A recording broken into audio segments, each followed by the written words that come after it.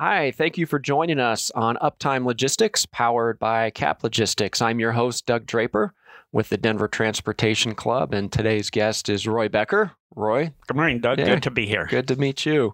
Or good to see you again. You and I have known each other for a long time. A long time. So Roy is involved with Roy Becker Seminars.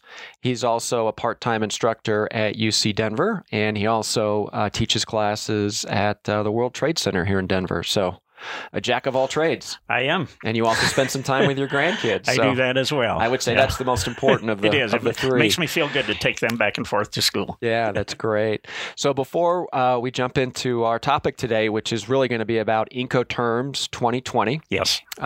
That's here. We've been talking about it and preparing for it for a long time. And then what do we need to know and why and learn more about that. So before we jump into that, let's have our audience learn a little bit about you and kind of your supply chain and transportation background, if you don't mind. Sure. My background in supply chain is actually in the finance area. I worked as an international banker for 30 years. And as an international banker, I began to see how closely transportation was related to payments. So I, by osmosis, learned a lot about transportation. I've never shipped a product, Right. but I've seen a lot of documents for, both imports and exports in particular, and some domestic as well. So about 20 years ago, I decided to leave the banking world and become a full-time trainer. And as you mentioned, I teach part-time at UC Denver. I teach at the World Trade Center here, and I go on site and do seminars for companies as well, either related to trade finance or Incoterms, our topic for today. Yeah. Yeah. Well, there's nobody better in the state of Colorado to talk about it than yourself. So well, again, thank you. Thanks for joining us. Yeah, you bet. So before we get into the topic, we kind of like to have a past, present, and future kind of theme with the show. So before we jump into the past, let's just keep it super simple. And why don't you explain Incoterms for our audience and kind of what that means and how it's important on the financial and security aspect? Sure. First thing I'll say is Incoterms is an acronym for International Commercial Terms. Okay. And its origin goes back to 1936 when the International Chamber of Commerce took on the responsibility of writing a set of rules that could be used by importers and exporters in particular, also domestic. It's not limited to international. And as time has gone along and as practices have changed, those rules, by the way, Incoterms is intended to be an adjective, a little technical thing here. Okay. So they're Incoterms rules. Rules is the noun. Incoterms is the adjective. Okay. So they're referred to as rules, which is a common misconception. People think it's law. It is not law. They are simply rules that companies can choose to use. And as practices have changed over the years, these rules need to be revised. So 1936 was the first revision. We're kind of on a track now of a revision every 10 years. So that goes back to 1980. There was a 1980, a 1990, 2000, 2010, and now 2020. Will there be a 2030? If people feel there is a need to be one, yes, maybe sooner, if things change rapidly enough that they need to be changed. Okay. And also I might say this, that every revision is not a major revision. In fact, the 2020 would be considered a very moderate revision. 2010 was more major. 2000 was kind of a moderate revision, although at the time, they thought it was moderate, but that's the year that they introduced the term FCA, free carrier, which today is the most popular Incoterm. They didn't know that back in 2000 that it would become the most popular, but it has become. And so who knows? 2020 is considered kind of a moderate revision, not major changes, but there might be something there that the marketplace catches and picks up on and runs with it. Who knows? One point of clarification is the term is international. I mean, it's so folks in France or other parts of the world have the same standard. Yes. Is that correct? Yes, and it has been translated into, I think, 27 different languages, and it is used worldwide. Yeah, nice. Yeah. Talk about the body. So you talk about it, they may decide to change it. Who is they? Yeah, and how does that group, who are they? Good question. So the International Chamber of Commerce, based in Paris, France, takes on the responsibility of overseeing these rules. But in order to decide if they want to change the rules, they ask for input from chambers of commerces all over the world. And I believe they had over 2,000 recommendations for changes for the 2020. So what they'll do then, they'll assemble a team of people from the marketplace. These are not ICC, International Chamber of Commerce staff members that work on this. They recruit like lawyers from Europe. It's pretty much been a European-based revision. This year, it was expanded to include someone from the U.S., although Frank Reynolds, we can come back and talk briefly about him later. He's been on the committee since 2000.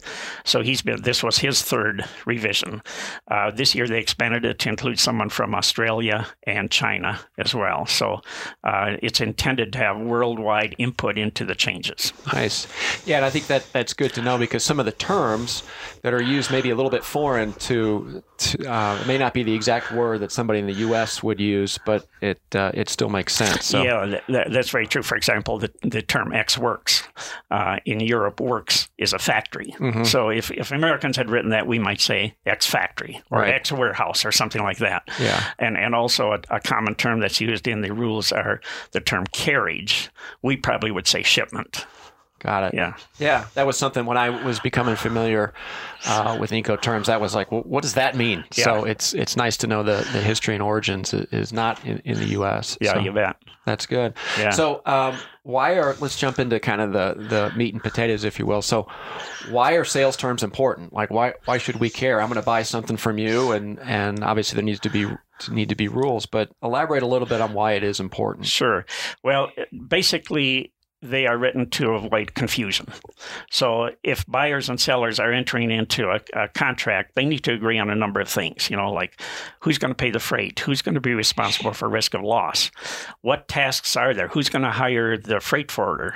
And in fact, there are in a typical international transaction, there's three legs of transportation. There's the transportation from the seller's place to the port or airport on the seller's side, and then port to port or airport to airport, and then on to the buyer's side.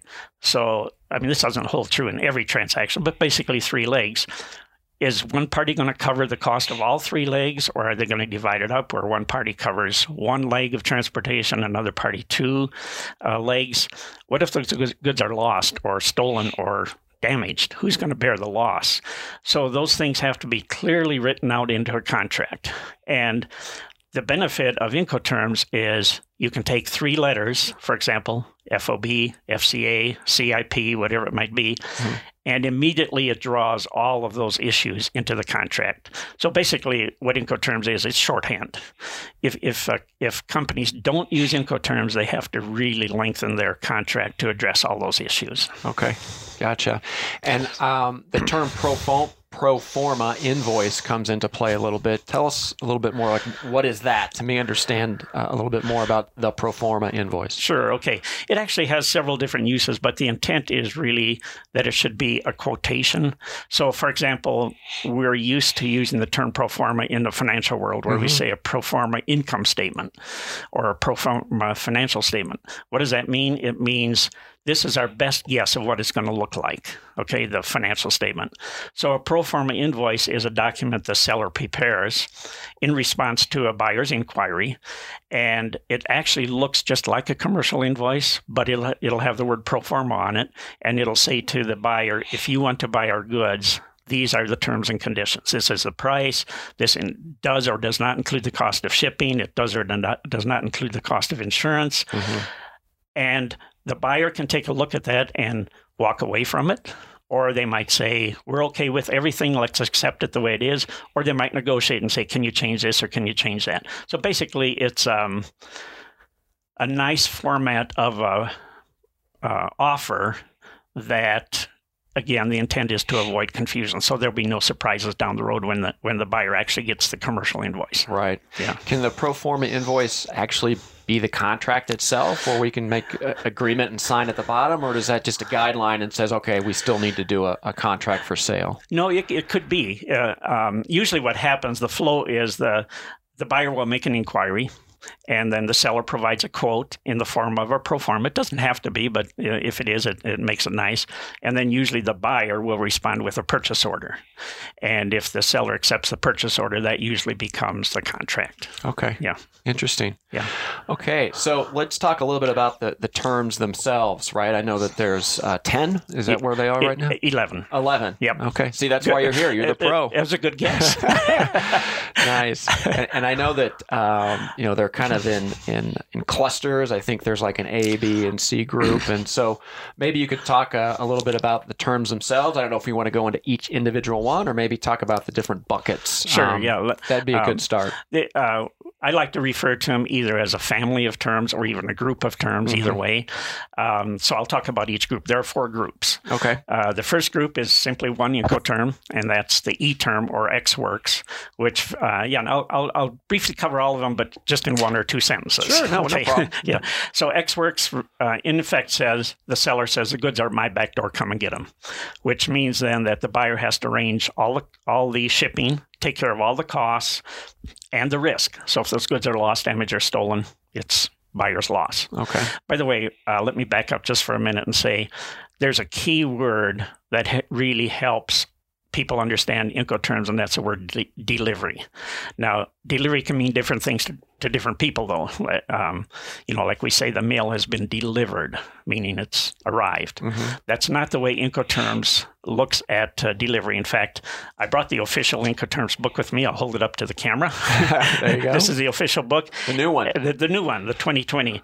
And they have a very precise definition of delivery, which simply says, when and where seller delivers the goods, in other words, where risk transfers from seller to buyer. So where does risk transfer from seller to buyer? Or another way of wording that is to say, at what point does a seller cease to be responsible for the condition of the goods? So with Ex Works, the seller says, goods are at my back door, come and get them. So as soon as the buyer picks up those goods, they are responsible for all risk of loss. So that's the E term. It's kind of the basic building block. It's probably a term that, and I won't go into all the pros and cons, but it's probably not a term that people really should use, but we need a starting place, right? Then we can move to the F terms. The F terms are 3 terms, FAS, FOB, and FCA. People are probably most familiar with the term FOB because it's been around forever, probably even before the writing of Incoterms. Free on board, which means the goods have to be loaded on board a vessel. So risk of loss passes as soon as those goods are on board the vessel. So prior to that, if there's any risk of loss, it's seller's loss. The seller is also responsible for all costs to get the goods onto the vessel.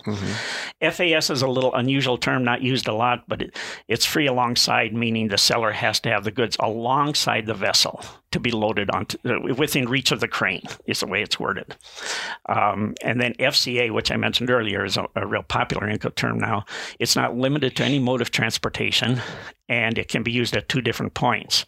It can be used at the seller's place or the port or airport, and the seller has fulfilled their responsibilities as soon as they receive some kind of document from the carrier saying they've delivered the goods into the hands of the carrier, which could be at their dock or it could be at a port or airport. Okay. So that's the F terms. The C terms, there's 4 of them. 2 of them are limited to ocean term. I call it ocean terms. Incoterms officially uses the word seagoing, so it could be a river, perhaps. But I usually think of it in terms of an ocean shipment. And that's CFR and CIF. And the rules read exactly like FOB in that the goods have to be on board the vessel, but the seller is responsible for covering the cost of shipping the goods to the port on the buyer's side. Okay. However, risk of loss passes as soon as they're on board the vessel. That would be CFR. CIF is exactly the same, except the seller is responsible for also paying for the cost of insurance. So they'll pay the insurance premium for the benefit of the buyer if those goods are lost, damaged, or stolen. Then there's 2 other C terms that are irregardless of a mode of transportation, and that's CPT and CIP. They're very similar to the ocean terms I just described, but for any mode of transportation. So the seller is responsible for handing the goods over to the carrier at a port or airport, but paying for the cost of shipping to the destination. Okay. And the I term then is insurance again. Then there's the D terms, and here's where we've had a little bit of a change in 2020. We have a new term called DPU, delivered at place unloaded, which is very similar to the DAT term that was introduced in 2010, which meant that the goods have to be unloaded at a terminal and made available to the buyer after unloading. It's the only Incoterm that requires a seller to do the unloading.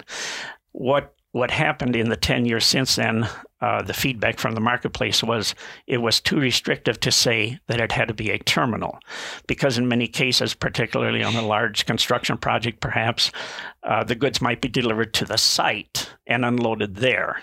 So the term is now expanded to say delivered at place unloaded. So that place can be anywhere. And then who dictates the place? Is that would be outlined in the contract? Yes. Or the pro forma? No, well, in the contract. And it probably start at the pro forma.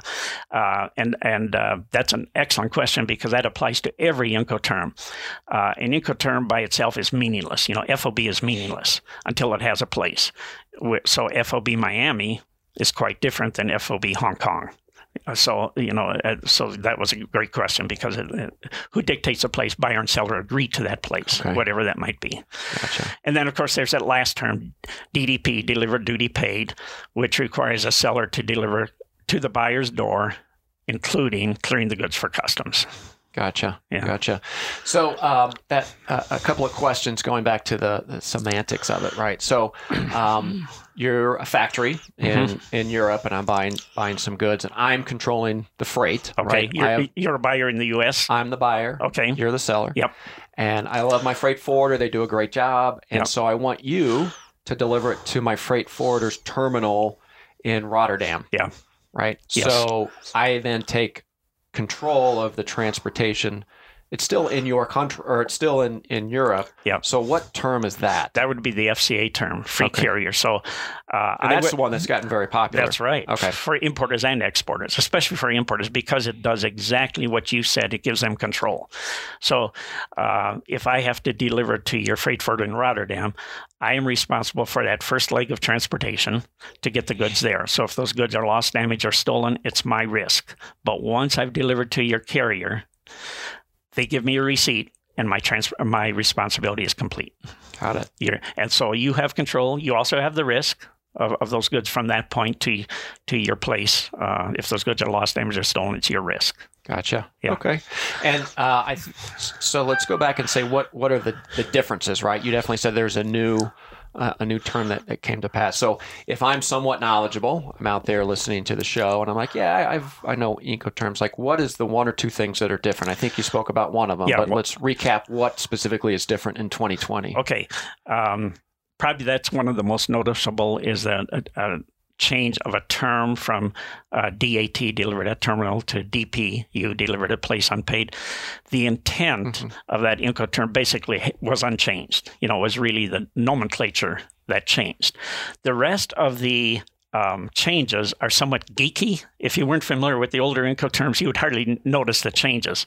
One of them is just the layout of the book itself. Each Incoterm has lists, again, for the benefit of the camera, nice. 10 responsibilities for the seller, 10 for the buyer. And they face each other, and they mirror each other. What's happened is, I don't know if previous revisions, if they paid a lot of attention to the order of those 10, or if it was kind of haphazard. I don't know the history of that, but there was a definite intent this time around to put these in an order that should be followed when considering a contract.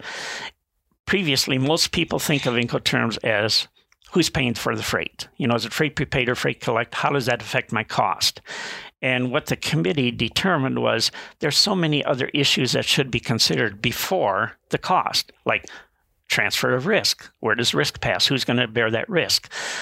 Who's going to pay the cost of shipping? All those things. So the order now of those 10 it isn't until you come to number 9 that it addresses allocation of costs. So there's, the other issues that should be dealt with, packaging and marking, import and export clearance. Who's going to deal with that? Those are things that affect cost. So they should be dealt with first. Again, that's kind of a geeky thing. If people weren't familiar with the old layout, they wouldn't know that. Another probably obscure change that was made with the FCA term, and this is primarily for buyers and sellers that use letters of credit for payment. Using the FCA term normally requires that the seller simply receive some kind of receipt from the carrier that they've delivered the goods into the hands of the carrier. However, banks, when they issue letters of credit, they love to have a document that shows the goods on board. Mm-hmm. So even though the FCA term doesn't match that requirement, they put a provision in the 2020 to say that with the FCA term, an onboard ocean bill of lading is allowable. Personally, if I were to consult a company, I'd say don't go that route, but it's there if needed. Right. The other change is at the back of the book. I mentioned these 10 obligations for the seller and buyer. They've reordered those in what they call I can't remember the exact word they use, but more of a silo effect. They've taken all the A terms and listed them so people can go here and say, okay, I'm going to look at all the A terms and decide which one is best for me. And that will help drive them to the right Incoterm, or it could be the B terms or the C terms or whatever it might be. So again, that's kind of a geeky thing, but I think it's a valuable thing. It was a nice thing. Yeah. Yeah. Tapping into your background as a banker, right? Mm-hmm. So let's add another layer of complexity or I'm not sure if that's the right word, but let's talk about letters of credit. Yeah. You made mention of it. If I have a letter of credit where I'm going to a bank to borrow money to pay for the product, does any Incoterm work with a letter of credit, no. or does that narrow what I'm allowed to use? Talk about that. Okay, and that's often a common problem. People don't match Incoterms with their payment terms, and they should definitely be matched. So if you are the seller wanting to get paid from a bank, the bank will ask you to produce certain documents. It is in your best interest to make sure you and the buyer have agreed to an Incoterm that gives you control over those documents. And typically, again, if the bank requires an onboard ocean bill of lading, you should be in control of contracting the carrier so that you can obtain that document. Right. If the buyer is in control of the carrier, you are trusting the buyer or their freight forwarder to give you a document you need to get paid. What if they withhold that document? Or what if they deliberately put some errors into that document so it doesn't match the terms of the letter of credit? Deliberately, so you can't get paid. Huh. So you need to be in control. Have you seen that where there's literally they'll fake, or not fake documents, but intentionally create that conflict? I don't know that it's been obvious that it's happened. It may have happened, but I have definitely seen where sellers have not used a proper Incoterm and they've trusted the buyer to give them a document and they've struggled. In one case, they never did get the document. It was a $176,000 shipment for a small manufacturer. And their contract said X works, which means the buyer's freight forwarder picks up the goods, mm-hmm. but the letter of credit said they needed a bill of lading showing the goods shipped out of Oakland, California, and the freight forwarder wouldn't give them that document because the freight forwarder was under instructions from the buyer, and the buyer said, don't give them the document, send the document to me. Huh. So, yeah, they never got paid on that letter of credit. That's interesting. They learned a big lesson. Yeah. I'm sure we'll probably jump into a few stories here in a little bit that kind of puts perspective to the rules and what not to do. Sure. So jumping to this day and age and the challenges that we're having with tariffs and, trade wars, kind of a popular term to use now.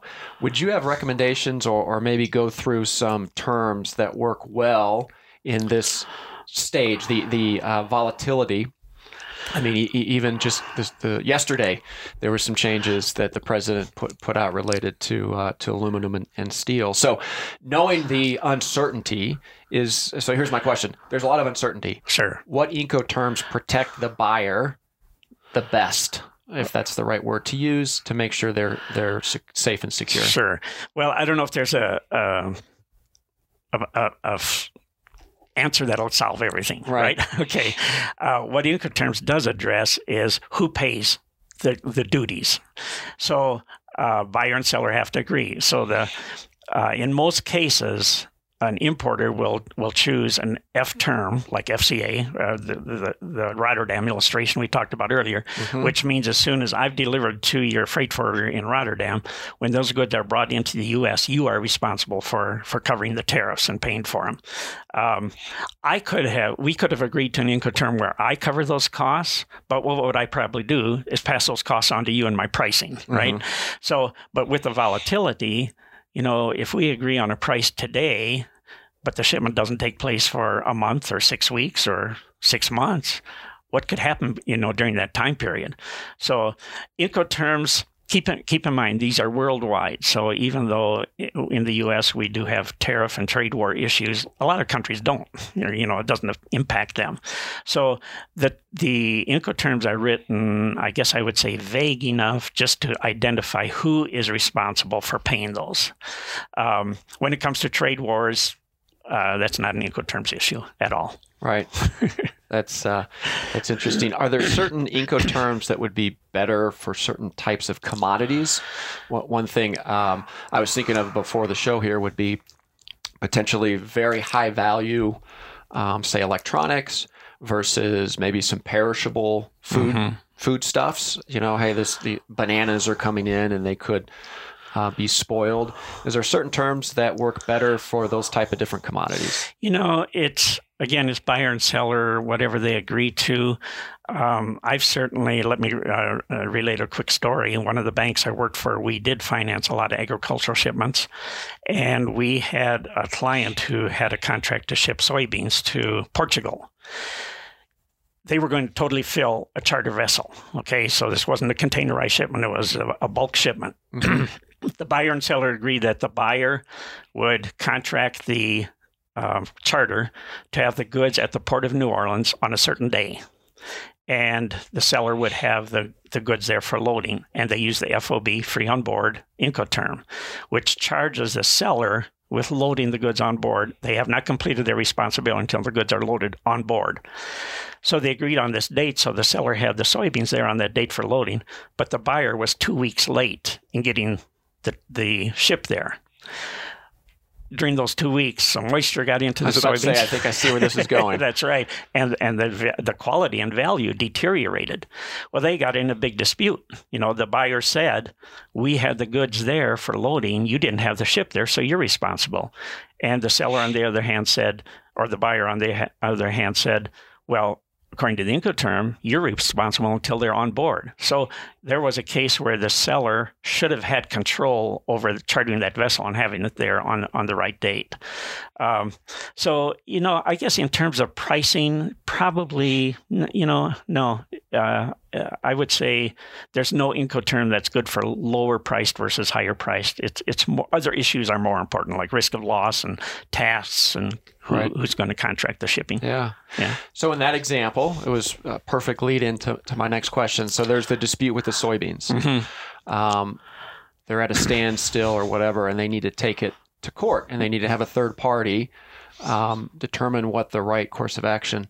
Who is that third party? Is that what the association in France does as well, or does it go to the litigation? How is that resolved, and who does that? Okay, that should have been agreed to in their contract right up front. If there's going to be litigation, how is it going to be handled?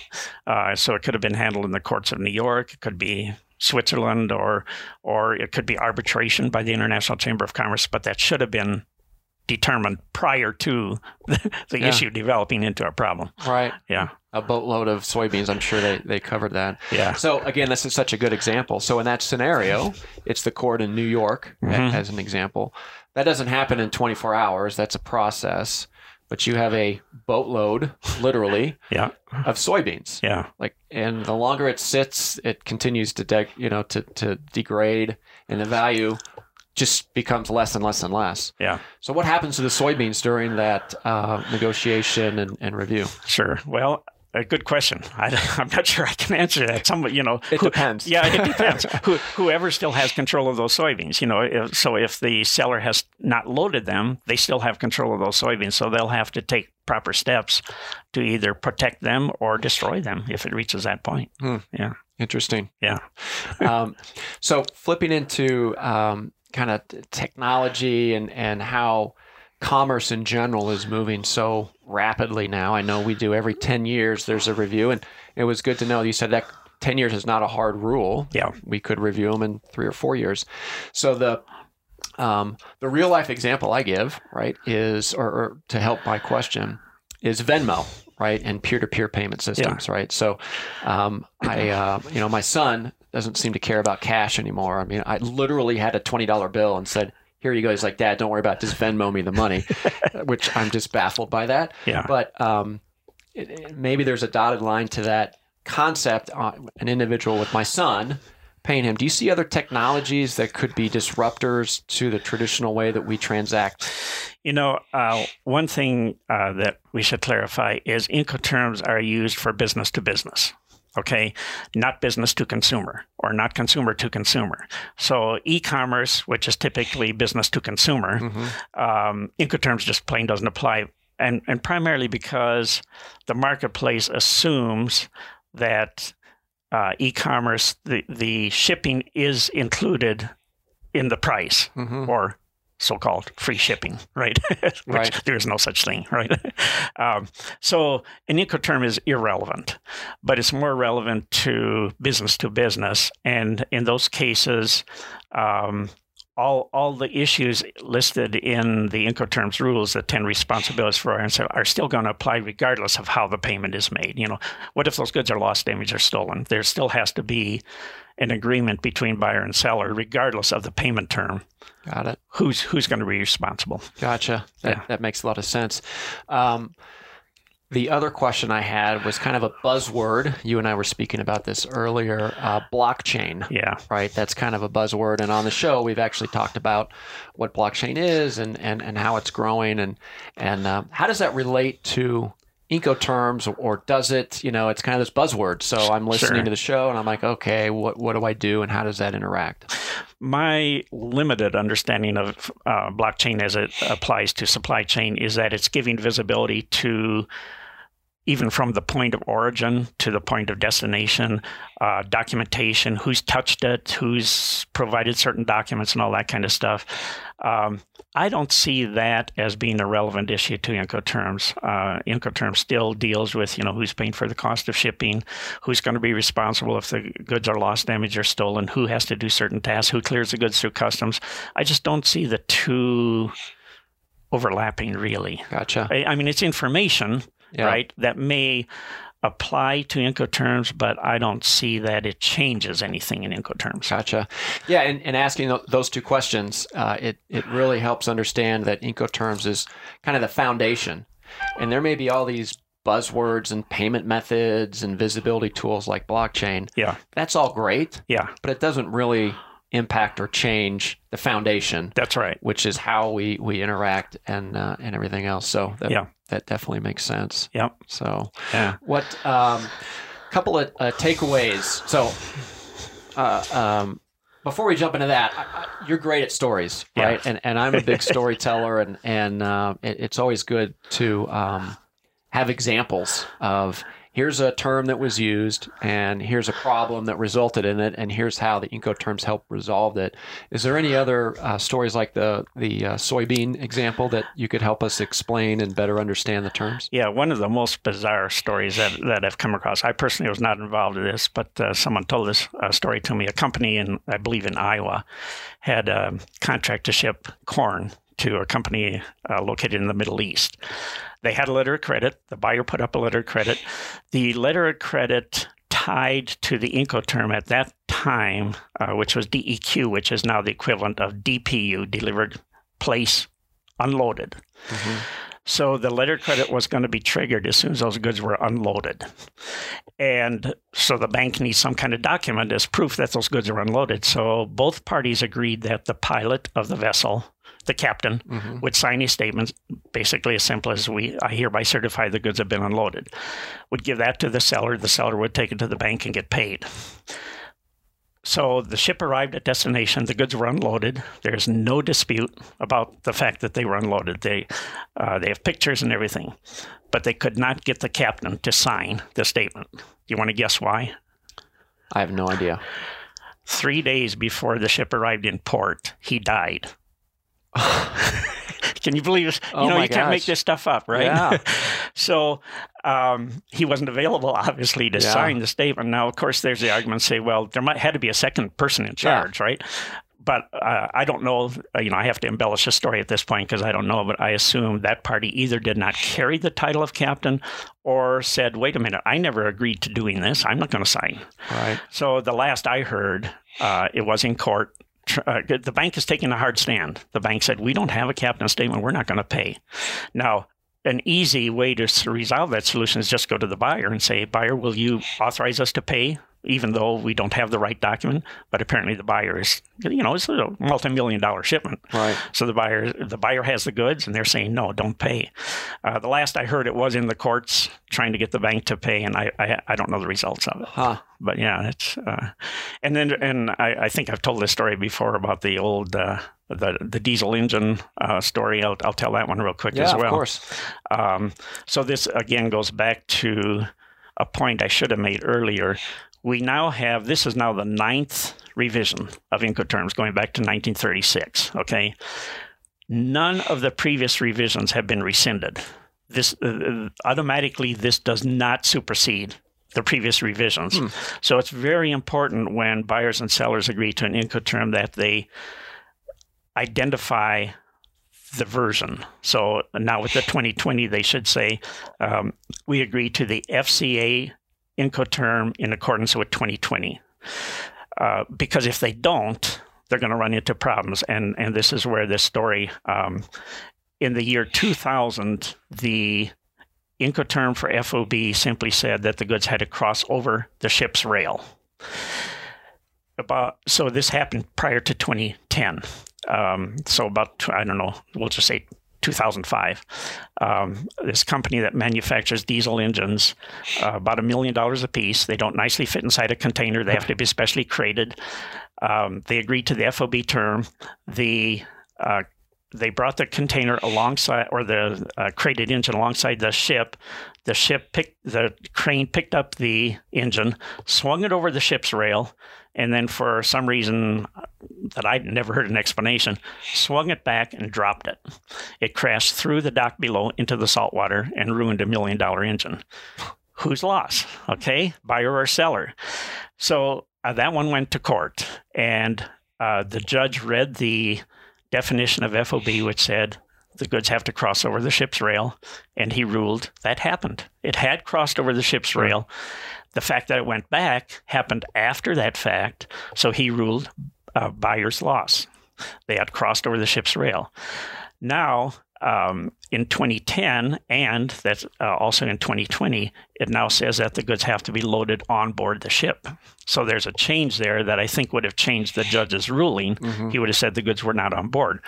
So that's why it's so important, again, to reference the year of publication. Right. Because in that case, if they just say FOB Incoterms, well, each attorney is going to say, no, it was 2000. The next one's going to say, no, it's 2020. Wow. Yeah, that's in the day-to-day business, in the fast-paced world, these little nuances can be overlooked and could be catastrophic. See, and that's, it goes back to where people look at Incoterms as only, what's my cost? They don't think about all these other little things that can happen. Yeah. So what would be, say, one or two takeaways, right? So we've kind of done a nice conversation about Incoterm, the changes. And for our audience, if you said, hey, here's two things that I want them to take away from this episode, what would that be? There are 11 Incoterms. There is no one Incoterm that's always right and always wrong, okay? It's whatever seller and buyer agree to. technically, probably stay away from the two end ones, XWorks and DDP. I won't go into the reasons why right now. Choose one of the inner 9, and it's whatever buyer and seller agree to. It's not, no right or wrong, but whatever they can agree to. I'd say that'd be one takeaway. And remember that keyword delivery. If buyers and sellers can remember where does delivery happen or where does risk pass, everything else falls into place. The costs and everything fall into place as soon as you understand that. Yeah. Interesting. Yeah. So my head's now spinning, right? I'm the compliance manager for my company. And I'm like, oh my gosh, I didn't realize all of this changes. What are some resources that are out there that our audience can go and learn more about it? Sure. First and most important, get the book. Okay. These are the official rules published by the International Chamber of Commerce.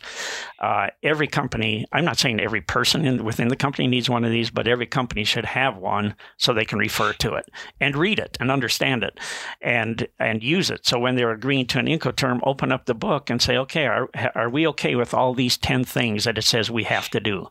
It also becomes a handy checklist. If something goes wrong, you can refer to the book and say, okay, who didn't do what they were supposed to do? Mm-hmm. So very important right here. There's also an online class offered by the International Chamber of Commerce that with a quiz that you have to pass at 70% to get a little certificate. I passed at 80. I was kind of disappointed. I thought I should have done better than that. There were kind of a couple of trick questions in there. Sure, there always are. Yeah, that's right.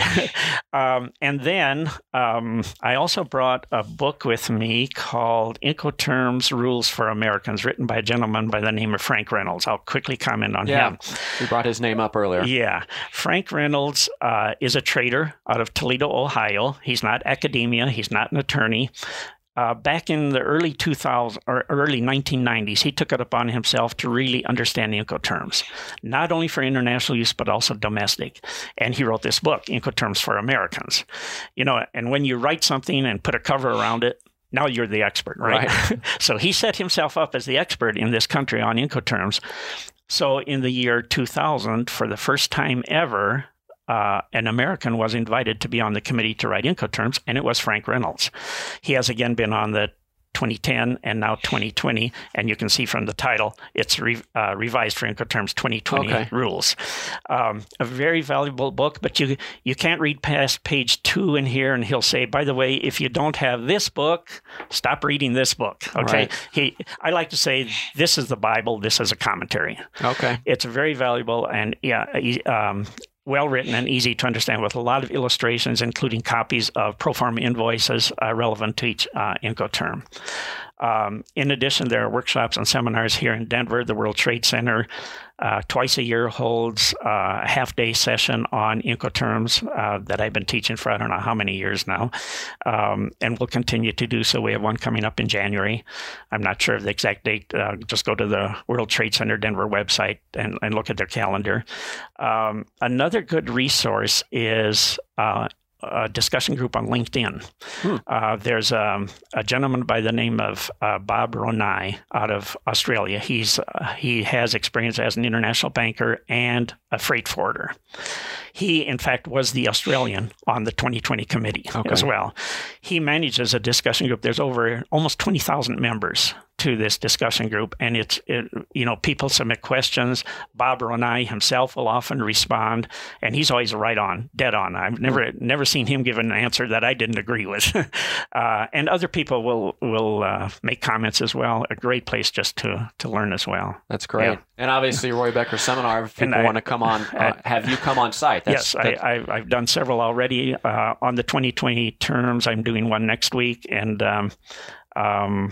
I have one coming up in California in January. So, yeah, I'm available. That's great. Yeah. Yes. And I know the team here at CAP Logistics has lots of experts as well. So you can always reach out to. Yeah, they are very good on the transportation side, and they understand Incoterms, who's taking the risk, who needs control. That's always a big thing, who has control of that shipment. Yeah.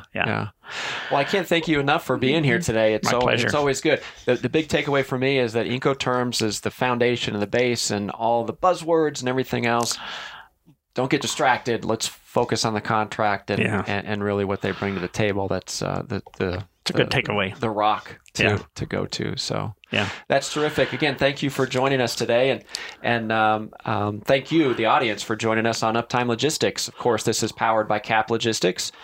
You can find more information about the show in the description below. And don't forget to like us and subscribe to our channel. And please visit caplogistics.com for customized transportation solutions. So again, thank you, and our audience, have a great day. Thank you.